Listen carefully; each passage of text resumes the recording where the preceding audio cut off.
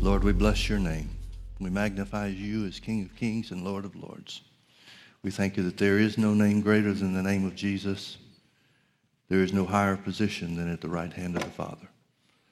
Thank you, Father, for the presence of the Holy Ghost this morning.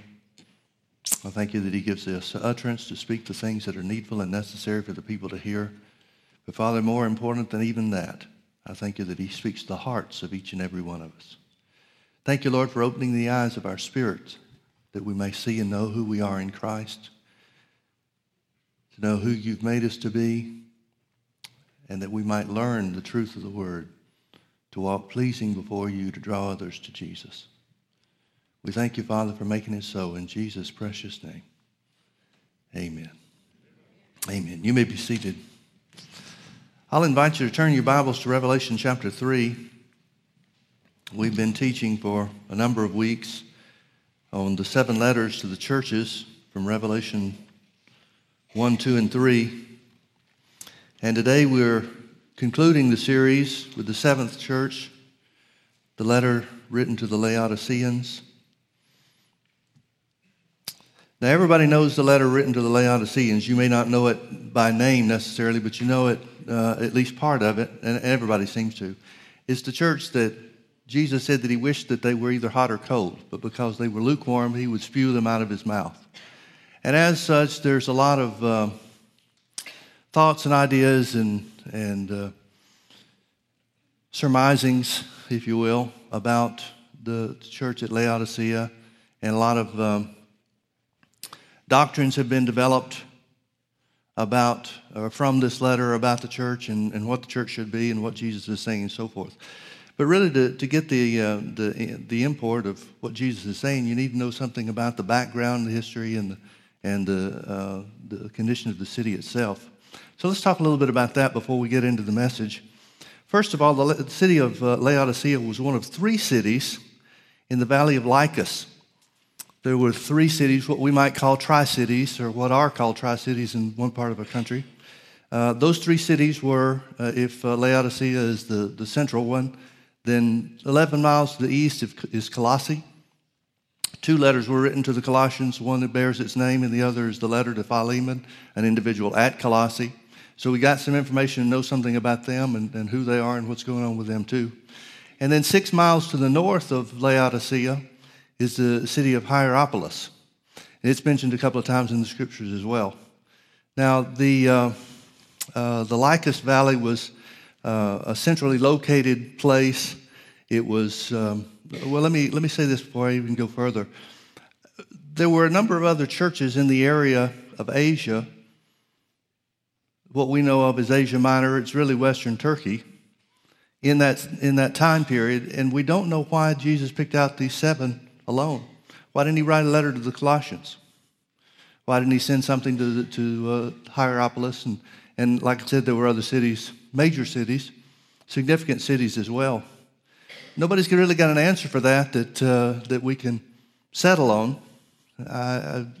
I guess we could suggest that the 7 letters that he did speak to, or the 7 churches he did speak to through John, perhaps were representative of the other cities. We don't know. But even so, he spoke specifically. And regarding the Laodicean letter, he spoke very specifically to them and their situation. Now, like I said, it's one of 3 cities, Colossae, Hierapolis, and Laodicea. And of the 3 cities, and really of the cities in that area, Laodicea was considered a major banking center. It was a place where they had a gold exchange. It was a very, very, very wealthy city, probably the wealthiest city of all of that region known as Asia. And there were other things that they were known for as well. But regarding their wealth, one of the significant things that might be helpful to know is that this whole area was very earthquake prone. Throughout their histories, there were numerous major earthquakes. There was a big earthquake in 17 AD that all but destroyed the city of Philadelphia. We talked about that before, how that for many years and even decades afterwards, chunks of buildings would fall off with little tremors that followed and so forth. Well, there was another one in 60 AD, which would have been about 5 or 6 years maybe after the church at Laodicea was formed or birthed. And again, we assume that it was one of the churches that was reached during the 3 years that Paul was in Ephesus. It's the only indication that we have that might fit. But anyway, there was a big earthquake in 60 AD, and the Roman government, all the cities of that area were affected greatly, and there was tremendous damage that was done. And so the Roman government sent an ambassador to each of the city's leaders that were affected and asked, how much money will you need from the Roman government to rebuild your city? And so everybody would get together and they would calculate what it would take and so forth. But when they came to Laodicea, the city leaders said, tell Caesar thank you, but we're very wealthy and we have no need of his assistance. Well, you're going to see when we read the letter that same attitude, that same pride has entered into the church. Another thing the city of Laodicea was known for was their textile industry. There was a specific sheep that had been developed over many generations specifically for the wool that it produced. It was a black coat, and it was called raven black. And in that day, if you had a wool coat that was, of course, the wool was woven in among other fabrics and so forth, but if you had something that was raven black wool from Laodicea, you were considered to be the height of fashion. Now, another thing, Jesus speaks to that too. Another thing that the city was known for is they had a medical school. And their medical school apparently focused on, or we don't know if it was exclusive, but at least they made a major part of their medical training and medical education, ophthalmology. And there was a special rock, some kind of certain rock that was indigenous to Laodicea, that when ground up and made into a powder and then turned into a paste, it could be used as eye salve to strengthen or heal an eye. Certain eye diseases and so forth. Jesus speaks to that as well. But the most significant thing that the letter is known for is the lukewarm, neither hot nor cold thing. Here's what that refers to. The city of Laodicea did not have its own water supply. It was dependent on bringing water in from somewhere else. Now, Colossae was at the foot of Mount Cadmus, and most of the year, it was high enough mountain where most of the year there was snow on the top of it. And so the water of Colossae was known to be the best of anything around. It's spoken of throughout history as very, very, cold, refreshing. The city was renowned for its water supply. There were also cold water springs there, and it was just paradise when it came to water. The city of Hierapolis, 6 miles to the north of Laodicea, was famous for their hot mineral springs. As a matter of fact, if you look at an aerial view even today, people still go there today for the medicinal purposes of the hot water springs. If you look at an aerial view, it looks like it's a snow-covered area, but it's not. It's the mineral deposits that are left on the ground as a result of the springs. Well, Laodicea, not having its own water supply, developed a city project, an aqueduct, to bring in water from Colossae. The problem was, by the time it traveled those 11 miles from Colossae to Laodicea, it was no longer cold. It was lukewarm. And so it was something that people would spit out of their mouth. The water supply in Laodicea was known to be lousy. There was another endeavor by some of the wealthy people there in Laodicea to bring in some of the hot springs water, pipe in some of the hot springs water from nearby Hierapolis to take advantage of some of the trade and the economy, the business that was developed or that was taking place over in Hierapolis.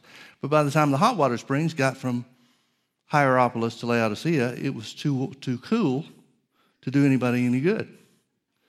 So that's the lukewarm. Now let's read the letters and see how Jesus refers to each one of these things relative to the church. Revelation chapter 3, verse 14.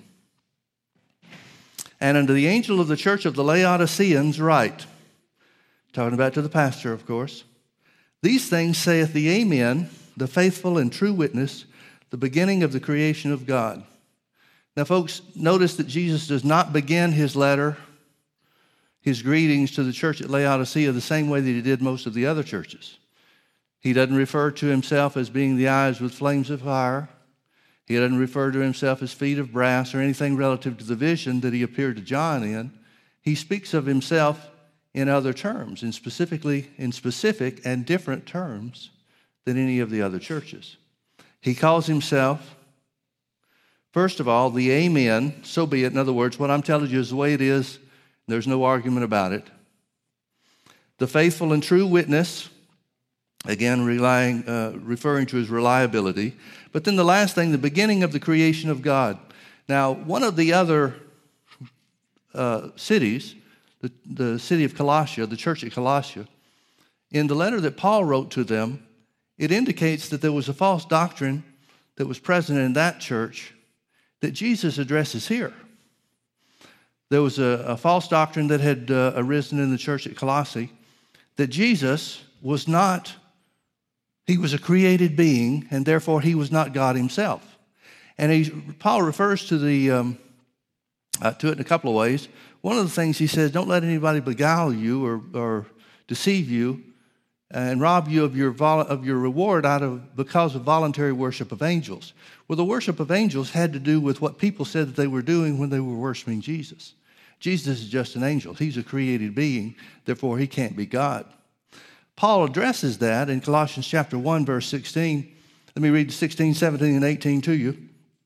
For by him, Jesus, were all things created that are in heaven and that are in earth, visible and invisible, whether they be thrones or dominions or principalities or powers. All things were created by him and for him. Well, if everything was created by him, then he's got to be God. He goes further, and he is before, preeminent, not only pre-existing, but preeminent among all things, and by him all things consist or exist. And he is the head of the body, the church, who is the beginning, the firstborn from the dead, that in all things he might have the preeminence. Jesus addresses the same thing. Now, we don't know if that was a false doctrine that had held over among the years. But remember, this is about 50 years. Well, not that long. What would it be? It would have been from about 60 to 93, 94, 34 years, maybe. Difference between when Paul wrote the letter to the Colossians and Jesus appears to with the information that we have in Revelation chapter 3 for the Laodiceans. So we don't know if that doctrine is held on or not, but Jesus is identifying himself as the originator of creation. So if there's any leftover doctrine like that, he addresses it first and foremost. He goes further and he says, I know thy works. He said that to all the church. I know thy works, that thou art neither cold nor hot. I would that thou wert cold or hot. So then, because thou art lukewarm and neither cold nor hot, I will spew, literally vomit, thee out of my mouth. Now let me ask you a question. Most of us have heard, and most of us have the idea that Jesus is saying, I wish you were either spiritually cold or spiritually hot. But stop and think about that for a minute. When does Jesus ever want anybody spiritually cold? I wish you were either for me or against me. When does Jesus ever want anybody against him? That's not what it means. He's saying very simply this. He's saying just like you understand the lukewarm condition of your water, the hot water from Hierapolis is warm and tepid by the time it gets to you, so it's not good for medicinal purposes like it is at the source. And the cold water from Colossae is lukewarm by the time it gets there, and so it's not good for refreshing or invigorating anyone like the waters are at the source. In other words, I consider you as Christians just as lukewarm as you consider your water. I consider you as Christians just as useless, good for nothing,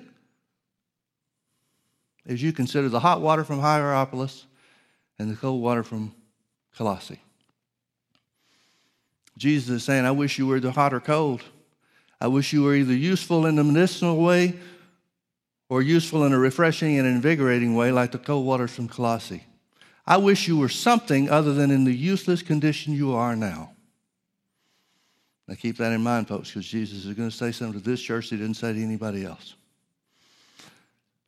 Because, verse 17, because thou sayest, I am rich and increase with goods, and have need of nothing. That's the same thing the city government said to Caesar, or the ambassador that Caesar sent, about rebuilding the city.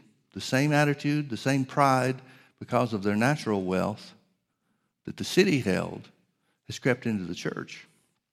Because you say, I am rich and increased with goods, and have need of nothing, and knowest not that thou art wretched and miserable and poor and blind and naked. I counsel thee to buy of me gold tried in the fire, that thou mayest be rich, and white raiment, that thou mayest be clothed, and that the shame of thy nakedness do not appear, and anoint thine eyes with eye salve, that thou mayest see. In other words, he speaks of all the things, all the different characteristics and all the different elements of the pride of the city. He says, you're proud because you're wealthy. Folks, look at what they've done. They've mistaken financial wealth for spiritual prosperity. Those are not the same things. There are a lot in the modern day church that think they are, and they're not. You don't have to be wealthy to be prosperous, and you can be wealthy and be poor spiritually. But on the other hand, you can be spiritually prosperous and wealthy too. That's where the real riches of God come. Now, notice what he says. He says, I counsel you, buy of me gold tried in the fire. In other words, spiritual prosperity costs you something. John writes to the church. Remember, John is the very one that's receiving this letter. He writes to a friend of his, indicating what the will of God is for the individual. And if it's the will of God for one individual, it's the will of God for everybody. God's no respecter of persons. He said, I wish, or I pray above all things, that thou mayest prosper and be in health, even as thy soul prosper. In other words, he says these things should follow spiritual conditions. Financial wealth should follow your spiritual condition, not the other way around. And they should not be divorced from one another. So what is he going to do? What are they going to do? I counsel thee, buy from me gold tried in the fire. What's he talking about? He's talking about treasure in heaven. He's saying, quit looking at what you have and lay up treasure in heaven. How do you do that? Well, the Bible says, Jesus said, where your heart is, that's where your treasure is. Give, that you may have treasure in heaven, the Bible says. See, they were focused on and concerned about what they had, not what they could use. Folks, you need to realize one of the greatest truths of spiritual prosperity is this. Money is a tool. It's just a tool. Now, if I had $1 million, won the lottery or something where it was known that I had a lot of money, people would ask me, what are you going to do with that money? And they're thinking about what are you going to buy for yourself. But if you won 1 million hammers,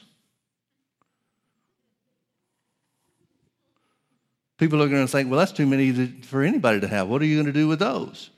The hammers are only useful if you put them in the hands of somebody that can make them work. Money's only helpful if you can put it in the hands of somebody that can make it work for God. Prosperity without a purpose is greed. That's the condition of these people. They're wealthy, but they're not prosperous. So he says, I counsel thee, buy of me gold tried in the fire. Not from the gold exchange that you're famous for, that many of you do business with, but gold tried in the fire, that thou mayest be rich. And also, he says, he's counseling them to buy of him white raiment, not black, not raven black that the city is known for, famous for, but white raiment. Now, white raiment signifies purity and righteousness. What's he saying? He's saying, you guys need to focus on your righteous works. Now, I don't know if you recognize this or not through the reading. We haven't said anything about it, but it might do you well to take notice of the fact that Jesus does not say one good thing about this church. Not one. It's the only one that he doesn't. The only one that he doesn't. And there's a reason for that, because the sin of this church is spiritual pride. Now remember the church at Sardis. He said, I know your works and you're dead. But this is a church in worse condition. I'll show you why. So he says, I counsel thee that you buy of me white raiment, and that the shame of thy nakedness do not appear. Here they're walking around dressed in the finest clothes of the land. They've got the designer brand of the age. And they don't know that they're naked. They don't know that they're spiritually unclothed. And the third thing that he says is that he counsels that they buy from him eye salve. Anoint thine eyes with eye salve that thou mayest see. Now, what's he talking about? He's talking about spiritual eyesight. He said, you guys need to open your eyes spiritually. He's not talking about the Phrygian powder that they're famous for as an eye remedy. He's talking about spiritual eye salve, that the eyes of their understanding would be opened. Now, let's keep reading a little bit. Notice the next thing that he says. He says, as many as I love, I rebuke and chasten. Be zealous, therefore, and repent. Now, how is he rebuking and chastening these people? Folks, this is an age-old problem that Christians have about understanding the Bible. Because so much of the church world thinks that God chastens you, which the word chasten means to discipline. So many times people think the word chasten means to punish, that God is punishing you through sickness and disease and trouble and heartache and so forth. But notice what he says. He says, I rebuke you and chasten you both in the same way. How is he rebuking and chastening them? Through his word. Through his word. Paul wrote to Timothy, it was 2 Timothy 3:16. He says, for the word of God is profitable for doctrine, reproof, and instruction in righteousness. Those are the words that are used for chastening in the Bible. God chastens you through his word. Notice he's giving them an opportunity to do something about it. He's not saying or else. He's saying, here's my rebuke. You guys are spiritually proud, you're spiritually poor, you're spiritually naked, and you're spiritually blind. Now do something about it. He didn't say, I'm going to do something about it. He didn't say, and because I've given you a chance, sickness shall ravage through your church people like a dog on the bone. He says, you do something about it. Be zealous and repent. In other words, care about the things of God once again. Apparently they had before. And repent. Turn away. Verse 20. Behold, I stand at the door and knock. Now this is a verse of scripture that we've heard, and most everybody can finish it if you start it for them. Behold, I stand at the door and knock. If any man will open the door of his heart, I will come in and sup or dine with him. Most of the time we've heard that, though, at altar calls. There are millions of people in heaven that responded to an altar call because Jesus was standing at the door and knocking. Well, that's good. I'm glad there are millions of people in heaven that got saved, but that's not what he's talking about. Notice what he says. He's talking to the church. Behold, I stand at the door and knock. Now stop and think about what that means. In other churches, Jesus talked about being in the midst of the 7 stars and the 7 candlesticks. This one, he's on the outside.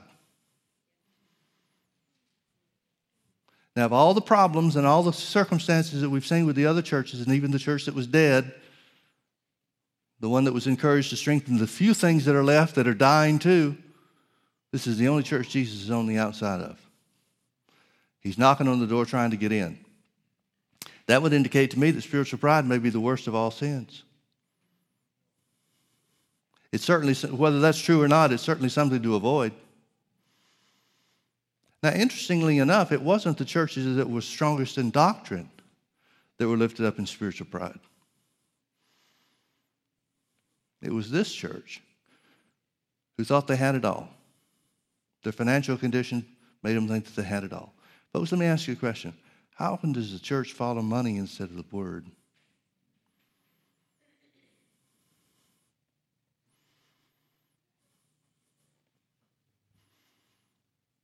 You see the same thing happening today. People talk about politics. What's it about? Money, the economy, The church is famous for voting for people that they think will turn things around for them monetarily. The church is famous for choosing celebrity over character.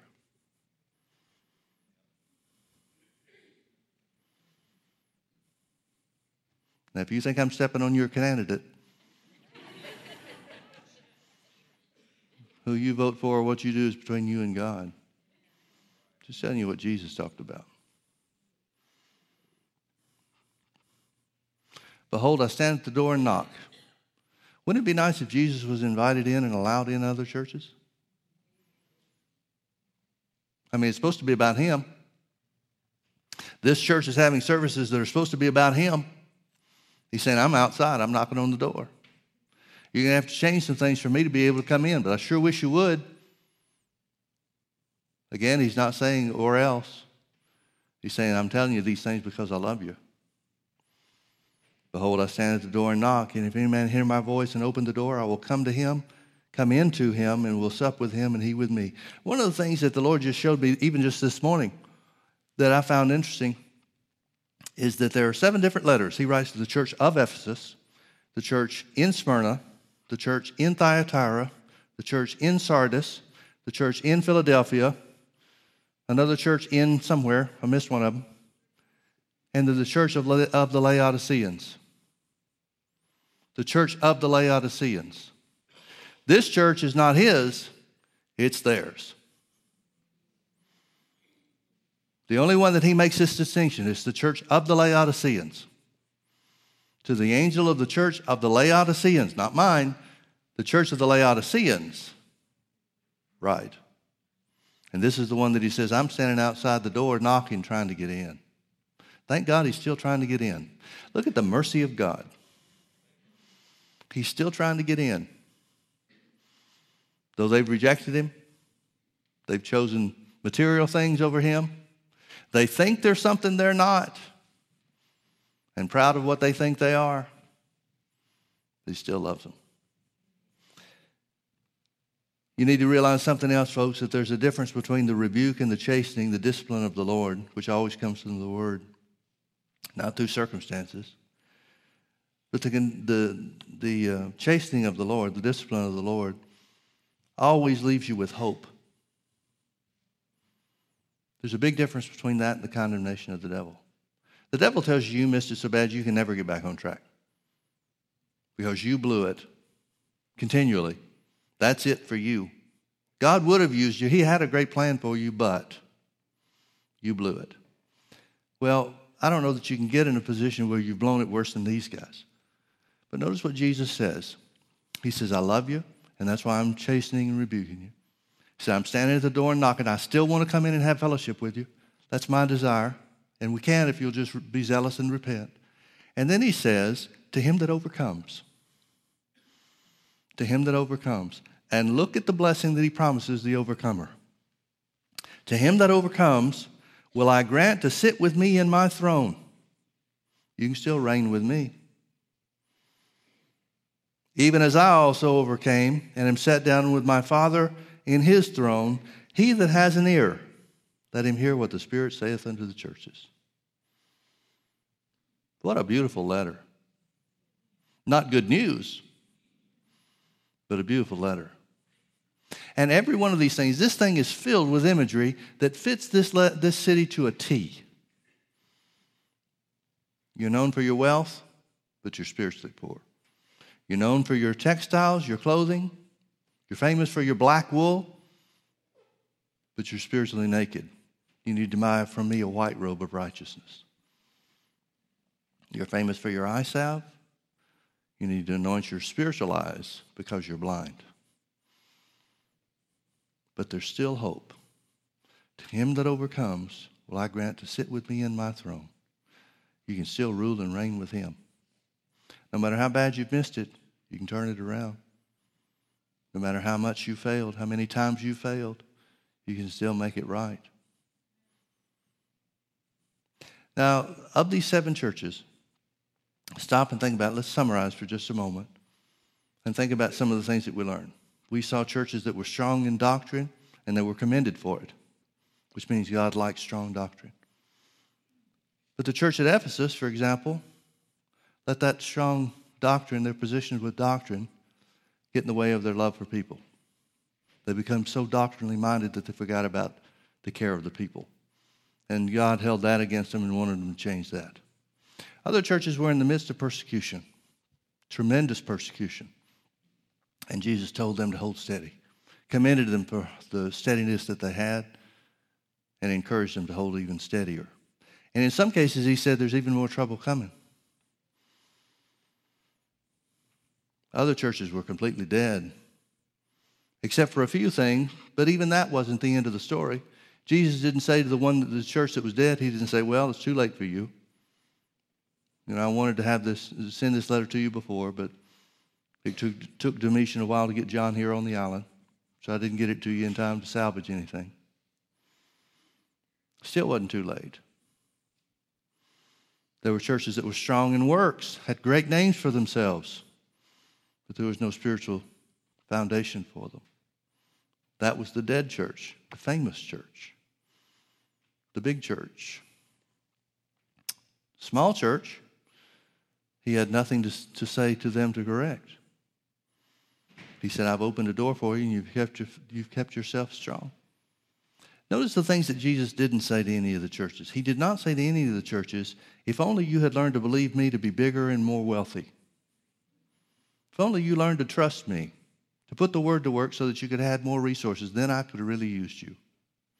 But look at the way that we look at church today. If only we had more people. If only we had more money. If only we had a better facility. If only we had more parking. If only we had a better staff. If only we had this, or if only we had that, then we'd really be able to do it. And Jesus never talked to anybody about, I know you need a better staff, so I'm sending you this one. I know you need a better facility, so I'm opening up this place for you over here. I know you need more people, so next Easter you'll really have a crowd. None of the things that we concern ourselves with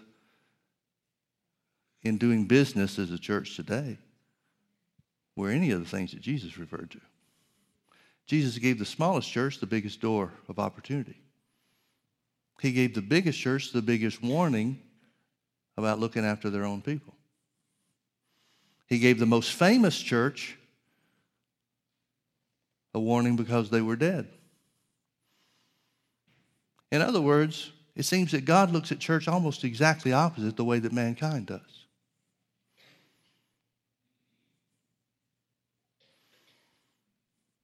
Notice that God didn't say anything to any of the pastors that you've had your chance, you blew it, now I'm going to send you a better minister. And please realize, folks, these are churches that were started by the Apostle Paul and overseen by the Apostle John. So the idea is that we just had a better preacher, just had somebody that had a personality.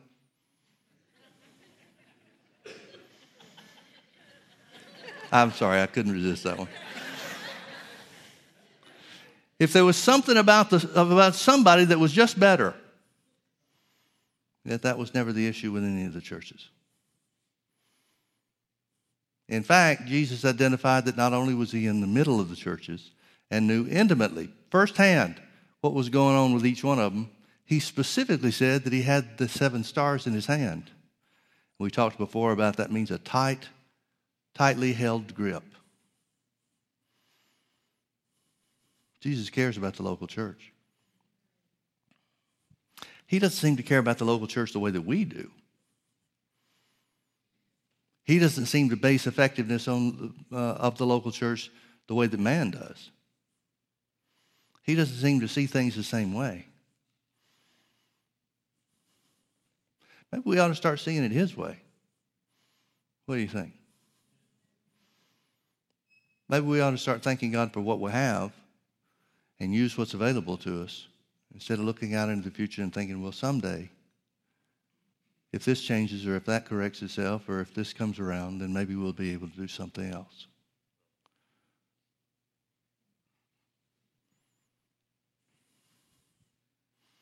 The idea that Jesus concerns himself with the local church is something that we need to keep in mind. And folks, remember, the church is not just the congregation. The church is you. Well, that gives us an idea of what we should be warned about too, shouldn't it? Spiritual pride will hinder your personal fellowship with Jesus. If it puts Jesus on the outside of the church congregation, it'll put him on the outside of fellowship with you too. And that's the one thing that he said that he wanted. I'm standing at the door and knocking. If you'll only open, I'll come in and have fellowship with you. But their spiritual pride stopped that. Ours will too. Thank God for the knowledge of the truth that we have. But we can't ever let ourselves think that because we know it all, or know a lot, that we know it all. And we can't ever let ourselves get to the place that because of what we know, people are no longer important. Amen? Amen. Let's pray. Father, thank you so much for the instruction that you give us from the Word. Thank you, Lord Jesus, that you hold the churches and the pastors in your hand. Thank you, Lord, that you're working in every local church that names the name of Jesus. Father, I pray that you would cause each and every church. This seems to be too big a job for anybody to handle, Lord, and only you could do it. But I pray that you would call every pastor in every church to know the things that they need to correct. Show us what we need to correct. Reveal to me those things that are needful and necessary to shore up, to change, to cut away. Because, Lord, there's nothing more important than having you in our midst. There's nothing more important than fellowship, close fellowship with you. There's nothing we desire more than to have you walking up and down the aisles of our church in the presence of the Holy Ghost in manifestation. We love you, Lord. We thank you for your goodness. We thank you for that you've blessed us with. But Lord, do not ever let us mistake our material wealth and our material blessings for real, true spiritual prosperity. Let us keep things in proper perspective. In Jesus' precious name. In Jesus' precious name. Amen. Amen. Well, I hope you've enjoyed this series. I've gotten a lot out of it. The Lord's really dealt with me about some things. Let's all stand together.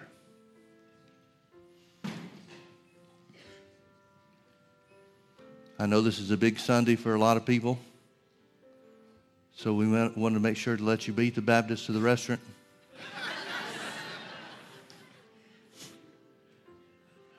Let me pray over you before you go. Father, I thank you for each and every one of the people that you've given to us. I thank you for their heart, for you, and for the Word of God. Father, I pray that you would open our eyes to see what we need to correct, see what we need to do to have closer and more intimate fellowship with you. Thank you, Father, for the doors of opportunity and the doors of utterance that you've given us. Show us how to use those to our greatest effectiveness. We pray in Jesus' precious name. Father, furthermore, I ask that you would reveal to each and every person the special and unique gifts that you've placed within us, that we might know how we can walk worthy of you and be pleasing in your sight. We'll correct anything, Lord. We'll change anything. We'll change everything if that's what it takes, because our desire is you. We thank you for leading us and guiding us by your Spirit. In Jesus' precious name, amen. Amen. God bless you. Have a great day. Come on back and be with us tonight if you can.